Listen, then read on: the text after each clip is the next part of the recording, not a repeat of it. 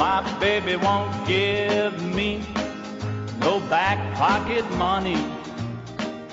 She's afraid I'll spend. Hang on, don't touch that dial. I know you thought you were about to turn off the music, but you're listening to Money Talks. That's right. That was Jarrett. Get away from the music.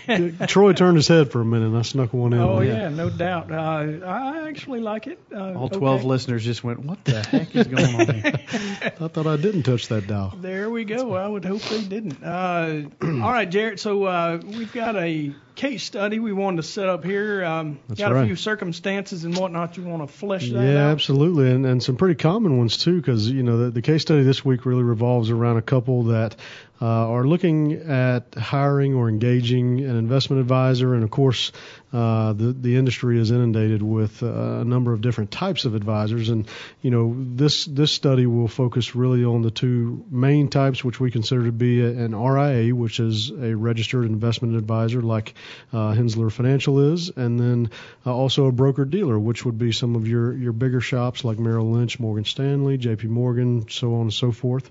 And there really are some distinct differences between, not only their business models, but also the advisors that work with them, and also probably the most important aspect of it is how they're paid, because that is something I think every client should be asking any advisor that they interview, and primarily to make sure that they know that their interests are aligned with that advisor. So. The services are pretty significantly different too, right? Well, that's absolutely right. I mean, with regard to our service, it revolves much around financial planning and taking that approach with regard to investments, because we would rather run a financial plan first and see, have that help us determine the amount of risk a client should be taking, and therefore how their assets should be allocated, so on and so forth, where, a lot of people might think back to the model that was much more prevalent during the 80s and 90s, which was the broker-dealer model, where, you call up your broker, you get a hot stock or something that's moving quickly in the market and try to make a quick buck off of it. Probably more often than not, though, the brokers are going to be calling you. That's right. If you hadn't talked to him in a while, he wants to talk to you. And there's a reason. Exactly. Yeah. I mean, that's the compensation piece, right? And I know I'll let Casey come in here, but this is a very distinct difference that we try and always use to differentiate how we're set up so that a client can see that our interests are in fact aligned with theirs.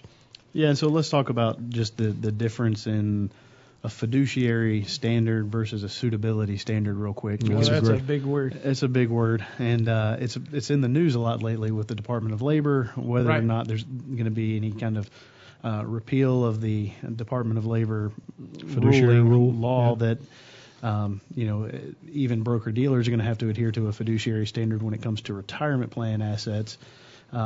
As registered investment advisors, we adhere to a fiduciary standard all the time, which is a difference between a broker-dealer and what we are as a registered investment advisor.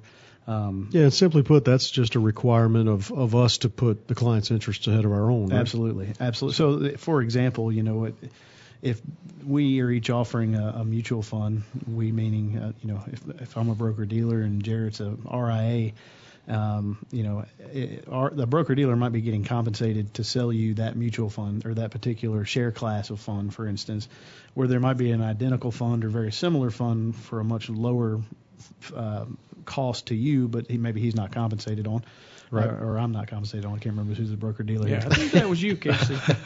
You wore that. I didn't mean to paint myself into that corner, but no, but so it's important to realize that as a fiduciary, you would have to pick the investment that makes the most sense for the client, keeping their interests ahead of your own. Whereas as a suitability standard, as long as the investment is suitable, then you're not going to get in trouble for recommending that to a client. Right, and that's been a big problem in the industry, and one that sort of was the catalyst for this fiduciary rule that Casey's talking about, because believe it or not, it's never really been a requirement or a law to put the client's interests ahead of your own. As long as there was a suitable product or a suitable recommendation for them, that was okay. It did not necessarily have to be that the client's interest was placed first. But because most RIA firms, and particularly our firm, does adhere to a fiduciary standard, that is and has always been a requirement of us. And so that, again, is not necessarily the case with all advisors out there. And so something to certainly focus on. Jarrett, correct me if I'm wrong, but that standard of a fiduciary is only going to apply under those new Labor Department laws to retirement money, right? It's not going to still be, if you had a brokerage account with a broker dealer, it's still going to be. Great point. Yes, the fiduciary rule is a pretty long, a long rule that was issued, but it does only apply to retirement assets. You're right, Troy, and so it's something again to keep in mind as you do an interview and engage with an advisor, and knowing not only do you adhere to a fiduciary standard, but also not asking how much they get paid, but how do you get paid? Because if you get paid like most broker dealers do through commissions and trails on products that they sell to their clients, among other ways, that would be in addition to just a flat management fee like what we charge as an RIA, then that can sometimes misalign the interests between the client and the advisor, because if I will make more money, which will further enable me to put food on the table for my kids, by selling you a particular product or more of that product or fund. More frequently, even. Exactly. Or trading more often in the account, even if you can justify it, then that's sometimes, believe it or not, that is how these compensation models are structured at some of these broker dealers. And so that's why, it's not always an apples to apples comparison when you interview an RIA and you interview a broker dealer. Comparing the fees, it very rarely lines up exactly, and just what comes out. And even among RIAs, if you look at the different methods that people get compensated, I mean, even and broker dealers, we do a lot of broker dealer sort of negative speak on the show, but we definitely have a bias there because we are a registered investment advisor. Sure. Not to say that all broker dealers are bad. There's definitely a place for them. That being said, even within the RIA business, there's different ways that you can get compensated. Jarrett, you want to elaborate on that at all? Yeah, absolutely. And just to your point really quickly, I mean, that's absolutely right. There are some great broker dealers out there. I have friends that work for broker dealers, and I think it's more of a model, not a problem with the model, but really more of an issue with the model itself in terms of how their compensation is structured. If you put any individual in a position to where they're going to make more by selling you a product more frequently, as you said, Troy. Incentivized, right? Exactly. It's all where the incentive lies. And so to Casey's question, all of our associates here, in adhering to that fiduciary standard, the way Dr. Jean has set it up, are salaried employees. So, there is also a component of our salary or our compensation that is strictly retention based. So that sort of feeds into keeping our clients happy, right? You do well, sure. You keep people from leaving, hopefully, and you're rewarded for that. But also, our paychecks are not affected by whether or not someone becomes a client or does not at that table when we first meet. Right. And so that in addition to the investments that we place them in upon becoming a client, really allows us to make sure we keep that fiduciary standard front and center, so that we don't lose sight of keeping the client's best interest in mind. So in the business, we would say that we sit on the same side of the table, and that's in the sense that most of our clients pay an assets under management fee. So so a percentage of the assets that we maintain and monitor for them. Exactly. Right. So there's a percentage based on the number of assets that you have, and it's usually on a sliding scale. So the more assets you have, sort of the lower the fee goes. Sure. as a tiered rate. Right. Some advisors charge an hourly fee. Some charge a flat fee. We do that to some extent, not as much as we used to.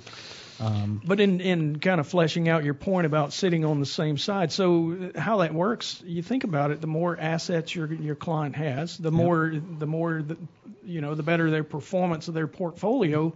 Right. The more they make, obviously, and also the more we make. And it works that way in reverse, too. If the portfolio is losing money and their performance is suffering, we're making less money. So we have an incentive to keep the performance go moving in the right direction. Right, and we don't get incentivized to call them and tell them, hey, we got this hot new stock tip. It's just not the way we're ever going to work. And particularly in that regard, as far as trading is concerned, our clients, because RIAs have to hold their clients' money under custody with a custodian like Fidelity, Charles Schwab, any of these.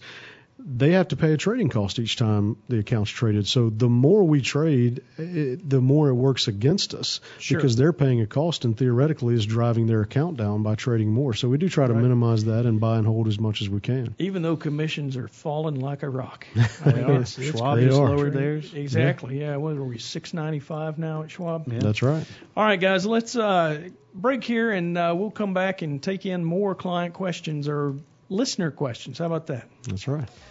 Don't touch that dial. We'll be right back with Money Talks.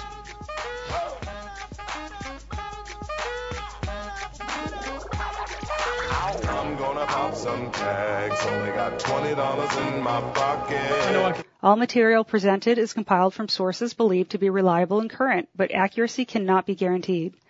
The contents are intended for general information purposes only. Information provided should not be the sole basis in making any decisions and is not intended to replace the advice of a qualified professional, such as a tax consultant, insurance advisor, or attorney. Although this material is designed to provide accurate and authoritative information with respect to the subject matter, it may not apply in all situations. This is not to be construed as an offer to buy or sell any financial instruments. It is not our intention to state, indicate, or imply in any manner that current or past results are indicative of future profitability or expectations. Portfolio holdings discussed are subject to change.